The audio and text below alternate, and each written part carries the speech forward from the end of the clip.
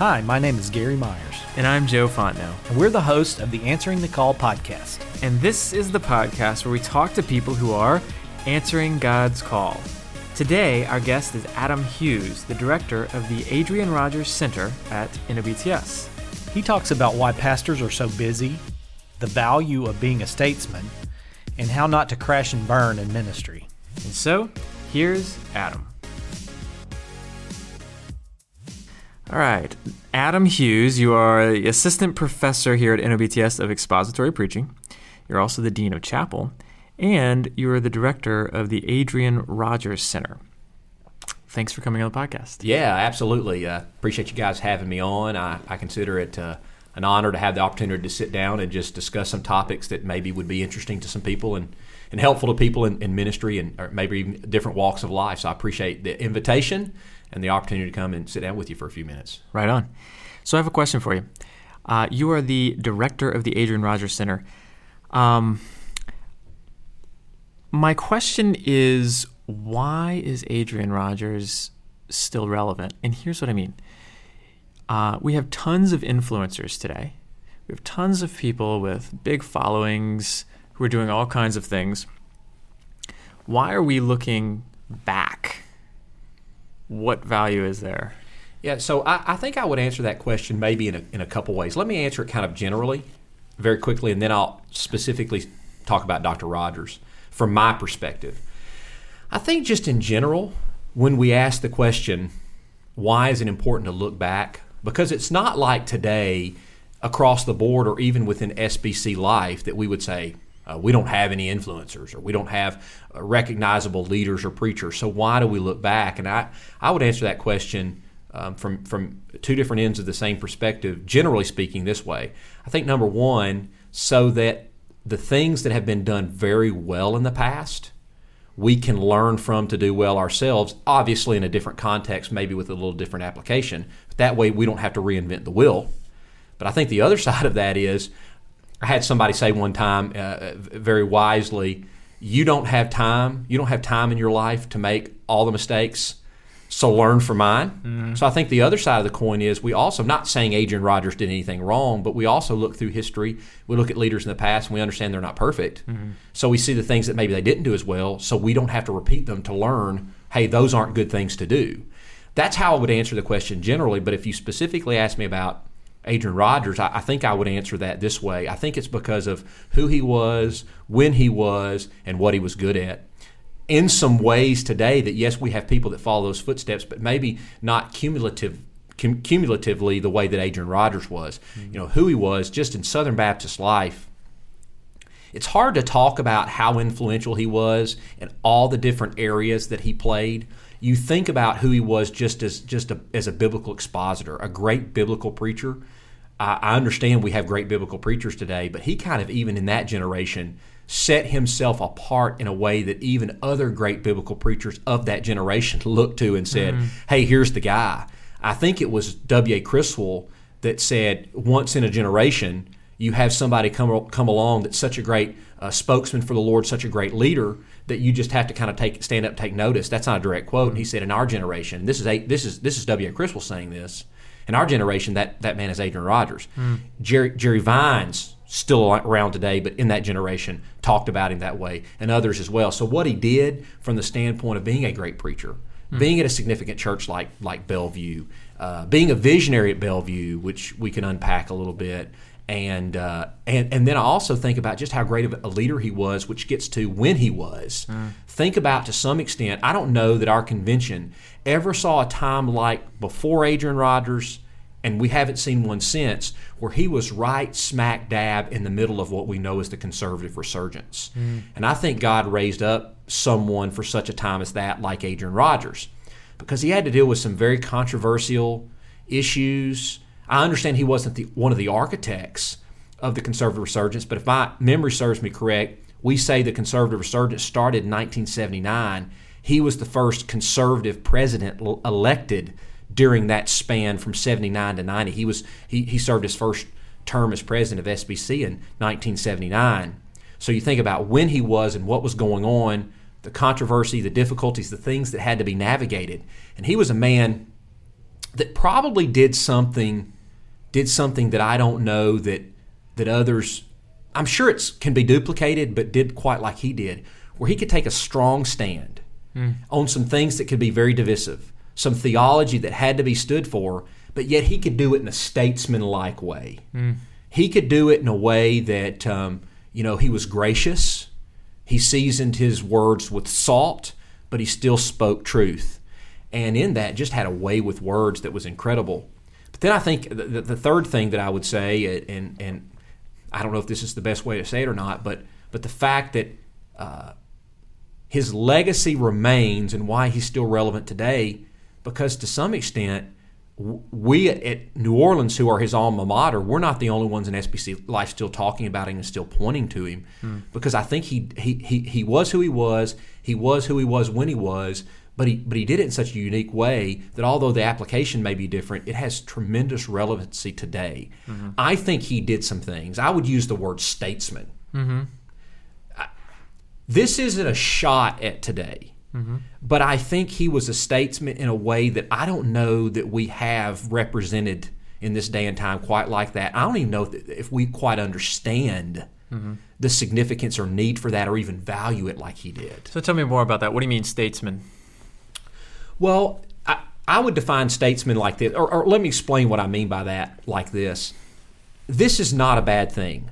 To some extent, I think today, when we get involved in our own ministries, which is not unvaluable or unimportant to do, sometimes we don't think about the ministry beyond just the scope of that ministry. Like a church, do I do anything? Am I involved in my community? And am I involved in speaking truth into other areas, even of my convention, that doesn't directly involve my church?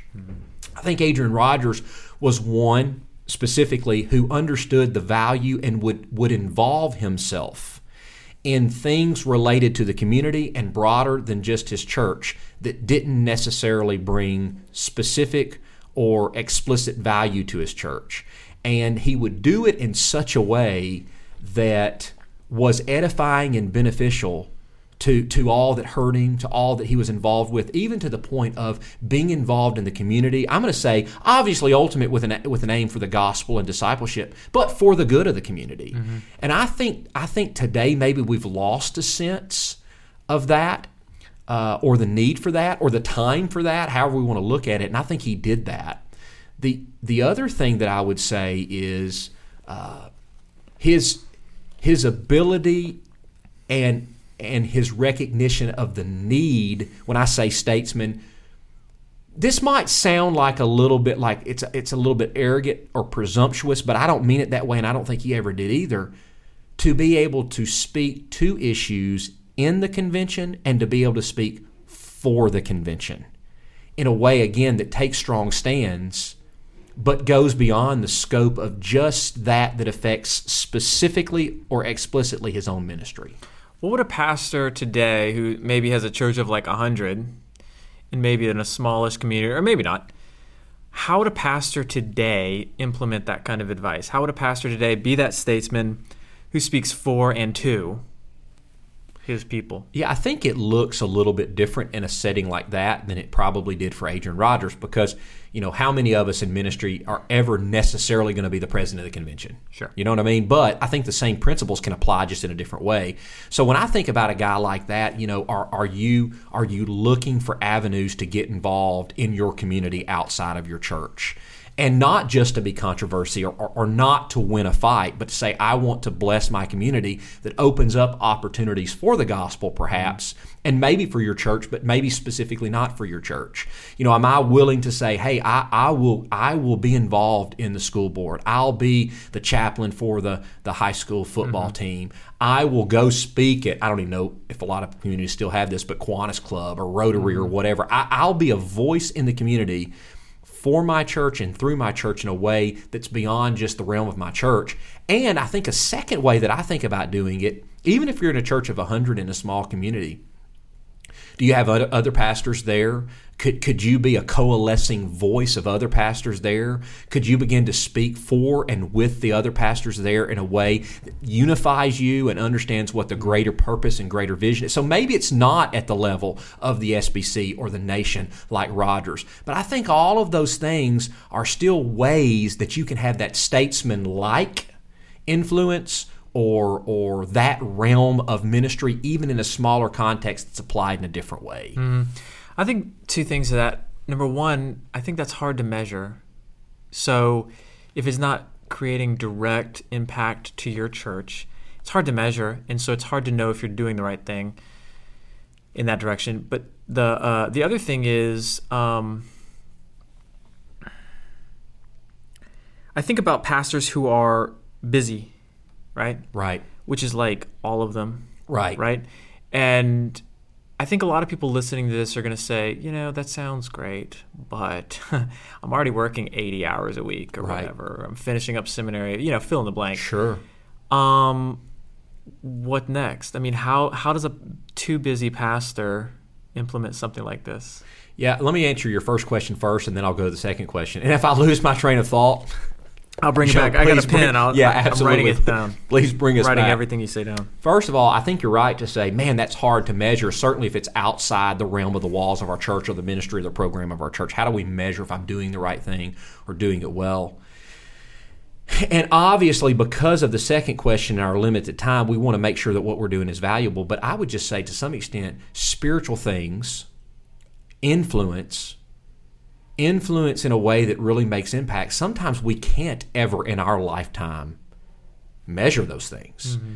I would say sometimes within the church we can't measure that. And I understand we always want to have some measuring sticks or evaluation tools where we can say, what does discipleship look like? How do we know when we're getting there, right, within the church? How do we know when we're making disciples? Sure. But even that sometimes within the church, can we always measure? Can I always measure what's going on in someone's heart? Mm-hmm. Can I always measure what's going on within my circle of influence as it relates to other pastors? Mm-hmm. Can I always measure what's happening in my community? Is my community, if I were to look today and then a year later and say I've spent a year investing and trying to be a voice for improvement, a voice for impact, a voice for whatever in my community, even if I've done that consistently, is that always measurable? I don't know that it always is. And so I know there's a tendency there to go, if I can't measure it, can I be involved in that? But I think there's a lot of things in the Bible that I don't know that we can always measure. I mean, I'm not trying to misapply a passage of Scripture, but I do think there's a reason in which God,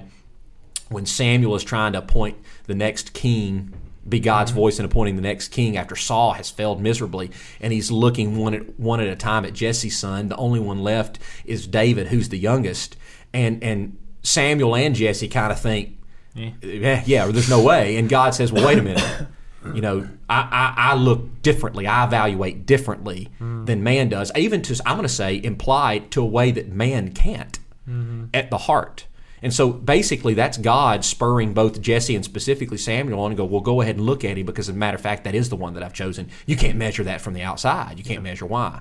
Again, let me not make an unfair application, but I think sometimes when we're being that statesman, when we're being involved, when we're being disciplers or disciple-making, can we always see the spiritual realm? And I think the answer is no. I tell my church and my students a lot of times, I think in the world we go, seeing is believing. So if I can see it, I'll believe it. But it's really interesting in the economy of God, isn't it, that often what we read in the Word is quite opposite. No, seeing isn't believing, but believing is seeing. And so sometimes we can't always see that with the eyes, right? And so I would say because of that, do it anyway. Be involved. Make a choice to be involved anyway, which leads to the second question. I'm so busy. How do I, pastor of today, no matter what size church you're pastoring, is so busy, what do you do about that? Can I start with acknowledging and saying yes? That is a true statement. Yes. But can I give a little pushback there and go, but is Adam Hughes today, is Joe Fontenot today really any busier? Or maybe a better way to say it, do we have to be any busier than an Adrian Rogers was? Do we have to be any busier than a Charles Spurgeon was? And perhaps we go, well, of course we do, because we have so many more distractions that they had. I think it's said of Charles Spurgeon, I'm saying all these things, and you'll probably, the listener will go look them up and find out that like all of these statements were almost right, but wrong, We'll put a disclaimer. Disclaimer. Don't trust anything. Yeah, no, don't trust anything.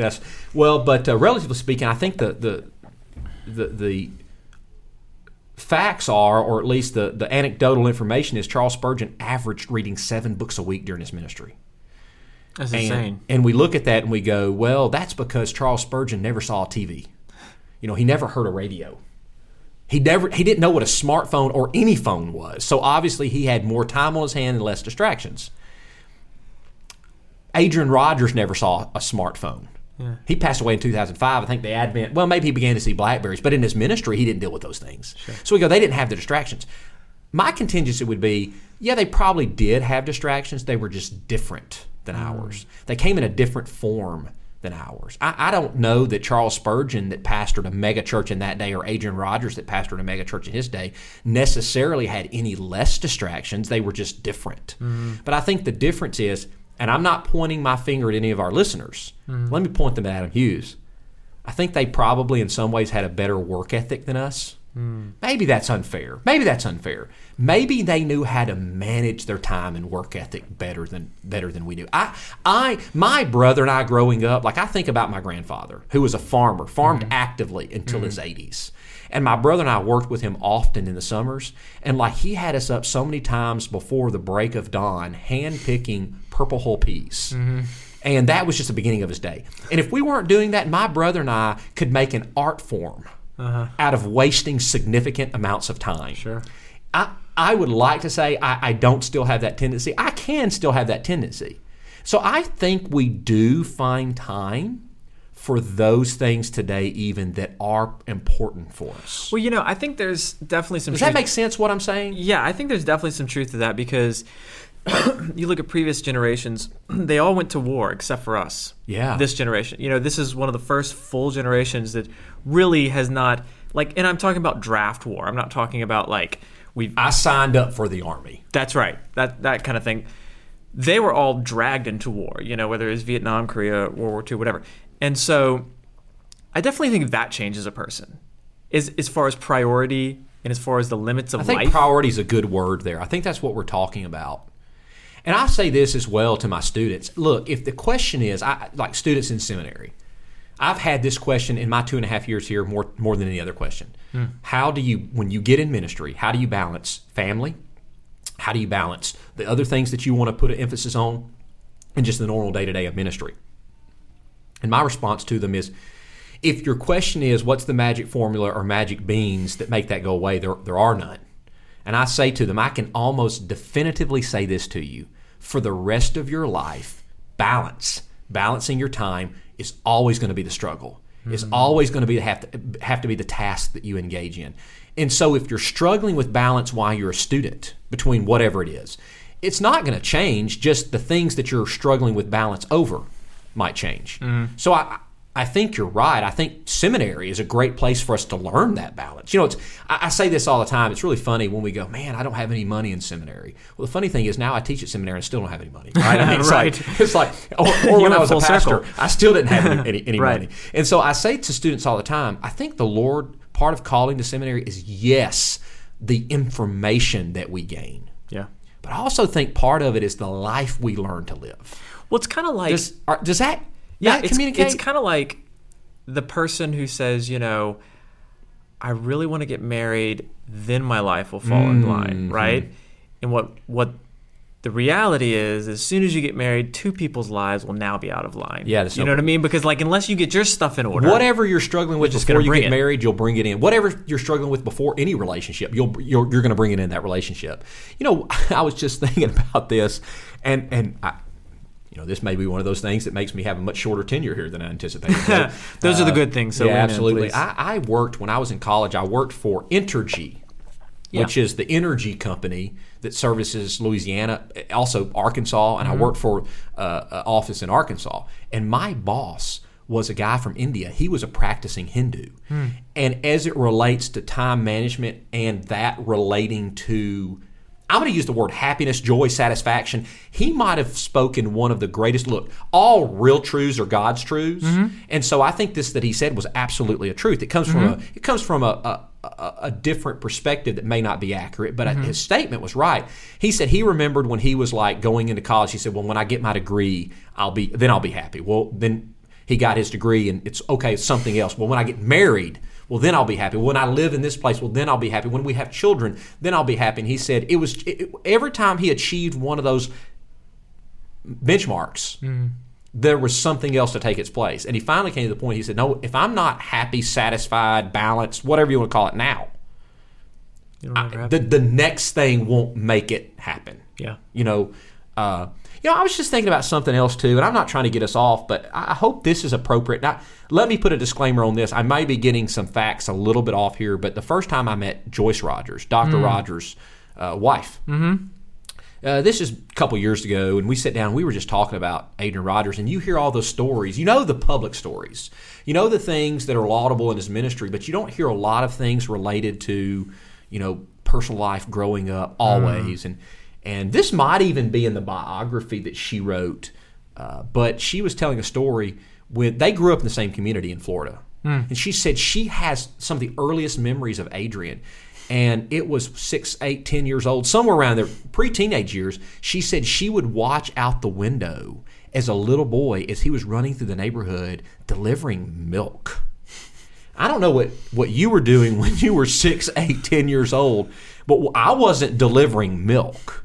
I wasn't delivering anything. Right. I was, trying to, figure out how to get in trouble, find time to play my next video game or whatever it was. That's right. And so all that to say, I'm not trying to shame this generation, but I am saying I wonder, and I can't defend. She didn't say this, and so I'm connecting the dots that I don't know that we can connect. But when we go back to the original question, why study a guy like this? What gave him the ability to be a statesman like this, and why does it matter? I wonder if it's some of those things that are unwritten or unnoticed or untalked about. We would say, did that have a direct impact on his ministry? And our tendency would want to be, well, no, it was probably before he was called to ministry. But aren't we at this point, am I not, as I said here today, kind of the sum of all the parts? The sum of everything that's shaping. Absolutely. And one thing is not the whole thing, but one thing is not subtracted from the whole either. And I don't think any of those things are lost on God. How do you think a person kind of grows in that character and becomes, so say you were born, you're in your 30s or 40s or whatever, and you did not have to go through this older generation's life. How does a person develop that kind of character so that can be their part of their life? You know me by now. I don't answer any questions simply or in a short way. Don't you think, and you're asking me a question that I'm kind of answering back, but it's kind of rhetorical. Don't you think a lot of that has to, well, first of all, we all have blind spots. I think we all have blind spots. Of course. And one of the things that I want to do as a leader, I want to do as a believer, I want to do as a disciple of Jesus is hopefully those blind spots are not growing, but they're shrinking. And I do think this directly relates to your question. How do I build something that wasn't instilled in me because it had to be? Well, part of it is I think reducing blind spots and continuing to grow. And I think that doesn't happen in isolation as a lone ranger. Even in ministry, we're always talking about discipling others, but do we have accountability ourselves? Do I have someone that I'm allowing? Am I willing to be evaluated, and not just for the point of being patted on my back and it being an attaboy, but really to grow? And so if I'm a pastor or a leader in the church and I'm wanting to grow, part of that is to go to someone and go, I'm going to give you authority over my life that otherwise you wouldn't have in these areas, and we're going to make some agreements and maybe even put a plan together to begin to grow, to see some growth in this area.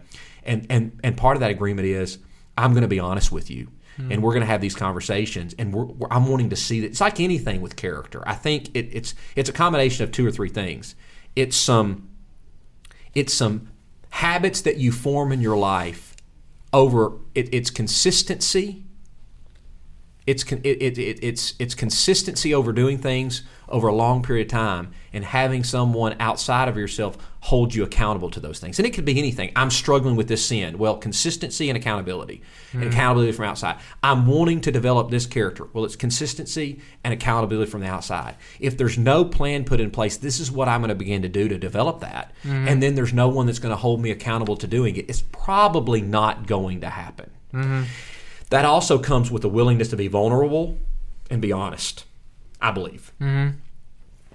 You know, I think there are a lot of leaders. There are a lot of leaders that have tried to be vulnerable. They've tried to be honest, and it's just like blew up. Yeah, I didn't know if that was the end of your question or not, but that's substantive enough for me to answer that. Yeah, and I think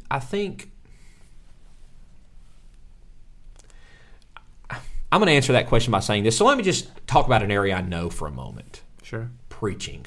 I teach preaching. I'm a preacher. And you and before you became a professor, you were a preacher in a church. That's right. Well, yeah, 16 years. There you go. So one of the things I tell my students is, you want to grow as a preacher, you need evaluation to happen. And I tell them on 3 levels. You need to watch yourself early on in your ministry, and it's going to be painful. But as painful as it is, watch yourself like once a month, once every 6 weeks. Do that. What do you mean watch yourself? Video record yourself preaching and watch yourself. Like literally, and evaluate yourself, because you'll be your own worst critic. And like some things, people can tell me you do this. I see myself do it. You feel the pain. Oh my goodness! And sometimes it's just I never ever do it again, just because I've seen myself do it once. I'll never do that again because it was that bad. Right, so watch yourself, and then I say if you have staff, some churches, a lot of churches not have staff, do some type of evaluation with them, discussion pre or post sermon. But then I say find some people from the congregation that once or twice a year you say evaluate me. I think all of those levels are important. Now this gets back to your question. I think there's 2 types of people that aren't helpful for you in the congregation evaluating you. It's the person that everything is right and they're on your side and they love you, and no matter what you say, they're going to say that's right just because you're the pastor. Yes, man. They're not helpful to you in this regard. Sometimes it's encouraging to have those when things are going. Sure. Like go have coffee with that person when you're really down. Right. But that's not helpful from a growth standpoint. So you don't want them. But the others are those that are just negative and beat you down just because they're negative about it. They're not that helpful either. What you want to find is those people that will tell you the truth, positive and negative, not because they're trying to gain something on their own, gain advantage on their own, but because they're genuinely telling you the truth that will help you. That's the people you want to do this. But you probably can't find those people in one day or a week or a month. It's going to take some time to begin to evaluate who those people are. So going back to your original question, how do I don't know what you meant by blowing up. To some extent, it's like I became too vulnerable with this person and it got out there, or my trust was betrayed, or I went too far and instead of having someone helping me, they hurt me. And so I think a lot of it comes down to getting the right person to help you set that strategy and to hold you accountable and to be vulnerable with. And that person probably cannot be found overnight. But I think when you can find the right person there, that can work and it can keep from blowing up. Now, sometimes it's just blown up because leaders have been knuckleheads. Sure. And maybe in that situation, now might get some pushback for this, maybe in that situation it needed to blow up because it was going to head. If it waited and drug on, it was going to be a longer disaster. It was going to be a bigger disaster in the long run. Get it over with. Yeah, that's right. Yeah. So maybe that was a part of the process as well. I don't know if that kind of makes sense as it relates to the question that you're asking. Yeah, so it's almost like finding this circle of people that are going to help you stay in line and grow. It's more of a long-range process. Yeah, I think so. But can't we ask this again with anything, whether it's preaching or leadership or developing character? Like, can discipleship be mass-produced in a microwave? Like, it doesn't work that way. And to some extent, we're still talking about discipleship. It's discipleship at the leadership level. It's discipleship among pastors, but that's what we're talking about. So I don't know that anything happens overnight in a microwave in an easy fashion. It's going to be painful. It's going to take a long time. It's going to be hard. We're going to have to be patient with it. We're going to have to be consistent with it. So I know this is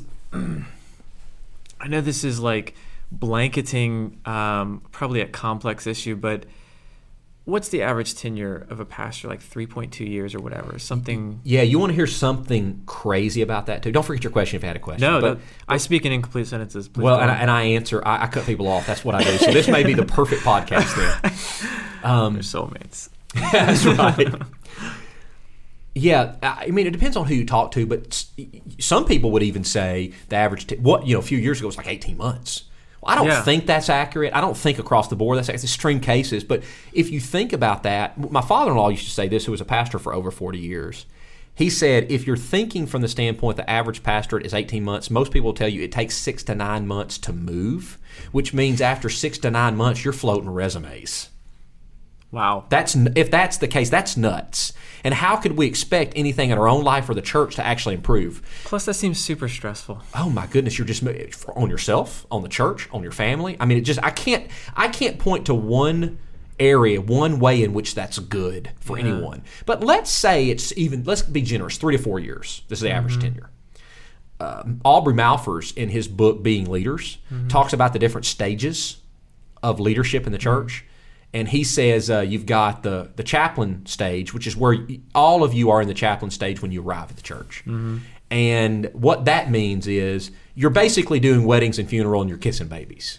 You don't have enough leadership change in your pocket to lead yet. Okay, you're just there. And then the second stage is pastor, where you're beginning to be involved more in intimate parts of people's lives and they're beginning to trust you more. And that final stage is leader. And as a leader, they're allowing you to make real decisions that have real consequences or value. And so he says, when you're in the chaplain stage because they'll call you pastor. You know when you're in the pastor stage because they'll call you my pastor. And you're in the leadership stage because they start looking to you for leadership. Now, this book was written 15 to 20 years ago. I get it. But I still think there's some value to what he says. Now, watch what he says. He says, at a minimum, and there's rare exceptions to this rule, to transverse from chaplain to leader is no less than a 5-year process.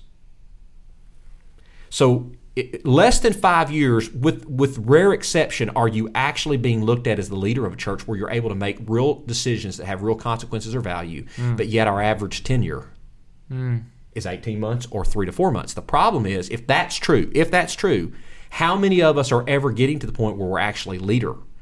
We're wondering why the churches are in the shape they're in, why we're not seeing more gospel impact, why we're not seeing more discipleship, why we're not seeing more movement. Well, could it be that across the board in averages, no one's getting to the actual stage where the church is actually looking at them and they're able to lead before they're transitioning out and starting all over somewhere else? Do you think the average pastor understands that or sees it like that? I'm going to say this, and I'm sure there's exceptions, but let me give a blanket answer to that. Definitively not. Okay. And the reason I say that, I'd like to believe if we understood that and believed it, those trends and statistics would not be what they were. Yeah. We would go, okay, it's hard now, but I'm not even to the good part of my ministry yet. I'm going to stick it out. Joe, I'm going to tell you this. I don't know that I completely grasp that in the local church always. I mean, I could tell you some things that related to that until I got here and started teaching. One of the classes I teach is church leadership and admin. And then you begin to think about the ramifications of that. Look, here's what I know. We look at a man like, let's go bring it full circle, a man like Rogers or whoever else you want to put in there. And you want to say, man, look at the impact he had. Well, how long was he at Bellevue? And how long did he stay at Merritt Island before that? I mean, it's not like he was a short tenure pastor anywhere. And here's what I know. I can tell you definitively, the gospel is not less impactful than it was then. I can tell you definitively that the Holy Spirit isn't less able than he was then. So if there's a denominator or there's a factor that's causing us perhaps to be less effective than a Rogers or a Bellevue today, I know it's not God, the Holy Spirit, or the gospel. So what is it then? Well, in some ways, it's got to be, I'm just going to say it's got to be me. Now, again, I'm not talking prosperity gospel. I'm not talking if you're not pastoring a mega church, you're doing something wrong. Please don't hear me say that. But I'm just saying if we look and we yearn for some type of spirit like Rogers had in his ministry and we feel like it's lacking, I don't know that we can just always go, well, the culture's so different now and the gospel can't impact it. The Holy Spirit I don't know if it's that. Sometimes I wonder, maybe that's some of the culture so different, but I wonder if some of it's just not, we're not understanding some of these things that some of these guys understood. Tenure, work ethic, balancing time, understanding what it means to be a statesman, understand what it means to concentrate and focus on the right things, understanding biblical or expository preaching like they did. I just wonder about that sometimes. So let me ask you a question. So I really like the idea of statesman because, I think that's probably the most accessible because we all have communities. We're all trying to reach our communities. But we're all so busy. What kind of things do we have to give up or be willing to give up? Because it can't be our family. No, obviously. Right. What kind of things do we have to give up to get there? Yeah, that is a fantastic question, and it's hard to say right within context. It's hard to say. Everybody's different, of course. Yeah, I just think I think about my ministry. Were there major time killers or time suckers that I had in my ministry? This is going to sound silly. Let me just give you an example with me. Like as unfortunate as it is, I'm a huge Arkansas Razorback fan because I'm from the state of Arkansas. So how many days would I go into my office? And I'm not saying this is sinful, but I'm living in, last church I pastored was Albuquerque, New Mexico. Like even when it's not one of the major seasons, like, okay, right now it's like recruiting season, which has kind of become its season in and of itself. Which right now I'm letting you know what one of my time killers is. So I go in. How many times do I start the day when I get in my office? I'm just going to take a quick look and see what's going on with the Razorbacks. See what's going on with recruiting. Did anything happen over the weekend? And that's just one example. And before you know it, man, an hour's gone by. And that's every day or 3 days out of the week or whatever it is. And I'm just going, man, like what could I do? What could I do with those 3 to 4 hours extra a week? Could I replace it with something else? And, you find yourself, let's be honest, how many hours are we on Facebook or Twitter? And a lot of times for me, it's like, hey, this cool thing happened on Sunday, so I want everybody in the Twitter universe to know this cool thing. That's not a bad thing. We're celebrating what the Lord did. But is that necessary for the productivity? And in the long run, does that help productivity in the area that we're talking about here? Does that make sense what I'm saying? I also think about, man, in my church, and this is something that maybe churches can help with. I pastored a church one time of about 300 people. The pastor before me expanded the committee structure from 13 to 30-ish. Wow, 10% of the church. Yeah, and then when you add in the amount of people that have to fill those committees, and the bylaws said that every committee has to meet at least once a month. Oh, wow. And for the most part, they wanted the pastor present at every one of those meetings. Well, I quickly said to him, guys, if every meeting just lasts an hour and a half, I said, essentially what's happened here is, hypothetically, a fourth of my work month is just in meetings internally at the church.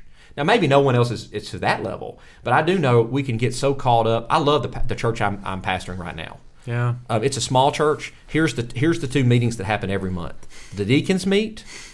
The church council meets. A total of 2 hours worth of meeting per month. Which would have to be necessary because I'm there bivocationally because I'm full time here at the seminary. But that's a place where maybe churches can help. I think sometimes we meet ourselves to death, and I know some people say, why accomplish in an email which you could have a good meeting over?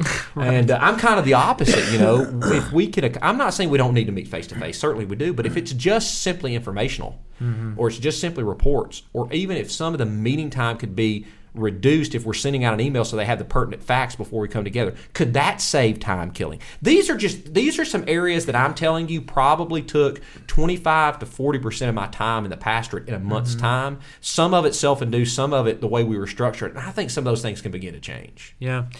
I think there's definitely a mindset there. Whenever I've conversed with someone who has a really big platform or something like that, like in email, for instance, I always get these super short emails from them. I send them a book They send me 2 lines. That's right. And so I definitely think there's a mindset there, like every second counts. But I think something else I hear you saying, which is interesting, is like the power of saying no. Yes. Which, by the way, you read 3 of my titles. There's 4, which indicates, right, that all that means, that has nothing to do with my ability. All that means is I struggle to say no. Right, sure. Yeah, me too. I'm a people pleaser. Yeah.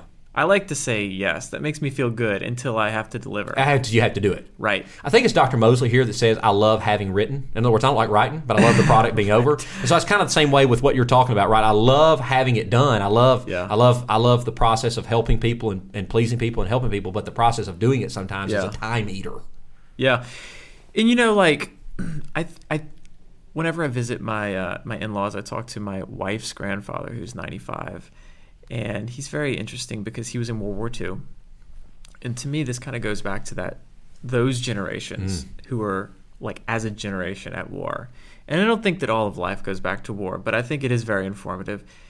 And it's like, I think the reason why is because a lot of those things, they weren't making decisions that they wanted to make. It was literally live or die. This is what we have to do. So that's right. And it kind of shapes the way you look at life. Like, life is not just going to be here forever. You know, you see all kind of people that doesn't happen to, right? And if you're here, that means it wasn't you, but you saw all this. And so I think, like, going back to somebody like Adrian Rogers, who just came out of a very different generation, you kind of just look at life differently. And this is certainly a struggle for me because my natural tendency is to not do that. And so here's a question for you. That was a preamble. What do you think people who, pastors, church staff, leaders of any sort, what do they have to give up to do this? Like, what do they have to be willing to, and I kind of asked that already, and we've kind of been talking about that, but I mean, like, what kind of mentality do they need to adopt? So I would say, I thought about this a long time. Well, it's not that long ago because it's not like I'm that old. But several years ago, I was thinking through this just in general about pastoring and pastoring well and that sort of thing. And the term that I come back to, but let me unpack this a little bit, discretionary spending. So when we mean that economically, what are we talking about? Like, I've got these discretionary funds. Like, what am I going to do with these discretionary funds? Well, I mean it from the standpoint of our time. Like, thinking about, like, discretionary time and what time or what segment of our life do we put in that discretionary area? That's a really good point. Like, so then Facebook is not what I start my day with. Facebook, Correct. I say, like, I've got like 30 minutes today that I can screw around. Correct. I'm going to throw Facebook into that. Right, that's right. And I think that, or Joe, I'm trying to bring everyone over to my side, or Arkansas recruiting. You know what? You got to do what you got to do, man. That would probably just depress you, don't it? No, I think that's exactly what I'm talking about. And the question that even becomes, like you just said, so how much genuine discretionary spending do I have? And what it all boils down to, I think, is like prioritizing. We're not saying you can't ever be on Facebook. I'm not saying you can't ever read a leisure book. I'm not saying you can't ever look on internet for some news that you want to look at that's not pertinent to your job. But what I'm saying is maybe the amount of time that you really have to give to that if you want to be productive in the other area is not as great as you think it is. Okay. So several years ago, my wife and I, when I was a seminary student, we began the process. So my wife grew up in a pastor's home. Her dad was a pastor. She married a pastor. And when she married me, I was already pastoring. Never had to go through the process of looking for a church to attend. Okay, sure. So she went to the church her dad pastored. She married me. She went to the church that I pastored. Right. So we go through the process now. I'm in seminary. We're looking for a church to go to. And we began to say, what are the non-negotiables? Because what happens is you start looking for a church, and it's like it becomes overwhelming. Like, I like this one, or I like this one better, and I don't know why. So what we said is, look, what are the priorities? And your priorities don't have to be my priorities. They were our priorities. But if we listed what are the priorities, and here's what we found. The list of non-negotiables was a whole lot shorter list than we would, before we went into the process, thought it was. There were just 3 or 4 or 5 of those. But the non-negotiables were non-negotiable. And we started there. And then if there were extra things, oh, great. That's great that there's extra things, but it definitely has this. Well, can we approach our time the same way with our priorities? What are the things that we are prioritizing in my ministry? And what are the things that absolutely are of value to what God has called me to do? what was the guy who wrote the book Eat Your Frog First or something like that? Oh, yeah. I actually remember that title, and I have no idea. Yeah, I don't know. I just remember Eat the Frog, and I guess that was the point. But it's like you have the critical thing that you have to do first. Make sure you get that done first. Absolutely. And then whatever that discretionary time is at the end of those priorities, yeah, sure, use it the way you want to. Yeah. But prioritize that. And here's what I think we would find. I think we would find we actually have no less or not much less time than Charles Spurgeon had or Adrian Rogers had. Yeah. We're just using it different than they are. Yeah. They were. Yeah. Yeah, this has been great because every week you write on pastors in the church and how to be a better preacher and just kind of the struggles of ministry. So this has been really great to kind of hear your perspective on that. You've got a I'll just say one of the things that I do. It's mainly preaching blog. It's mainly a preaching blog. Yeah. But one of the things I try to throw in there, just because a lot of what we talked about today does relate to preaching or pastoring, but it also relates to leadership. Absolutely. And personal development. I try to throw those things in like once a month. We do some of those as well. So you don't have to just be a preacher to come to the site. Yeah. I try to do some of those things as well. Absolutely. You've got a free guide called 5 Preaching Mistakes That Cause You to Lose Members. Yeah. So you've got this on your website. They can go download your website. Yeah, completely free. It's kind of a booklet. Yeah. So hopefully it's packed full of some information that could be really helpful to someone in the pulpit or the church. Absolutely. What's your website? Where can people find Yeah, so it's AdamLHughes.com. AdamLHughes.com. All right, that sounds great. Well, thanks so much for coming to the podcast. This has been great. Good to talk with you as always. Well, Joe, I'll tell you this. You and I, this is kind of like a conversation, right? We have what they don't know is we have these conversations all the time. We do. We just push record this time. We just push record That's this right. time. I always enjoy talking with you, sitting down. I consider you a genuine friend. You've been somebody that's blessed me since I've been at the seminary. And I mean it when I say it's been an honor and a privilege to be on. And to the listener, man, you guys just keep doing what you're doing. Man, I want to bless your ministry. I want to support you. I'm praying for you. Adam Hughes is your biggest fan, so thank you for listening. Thanks so much for being on. Hey, it's Gary and Joe here again. Would you do us a favor? If you like this podcast, go to iTunes and leave us a review. This would mean the world to us. Thanks.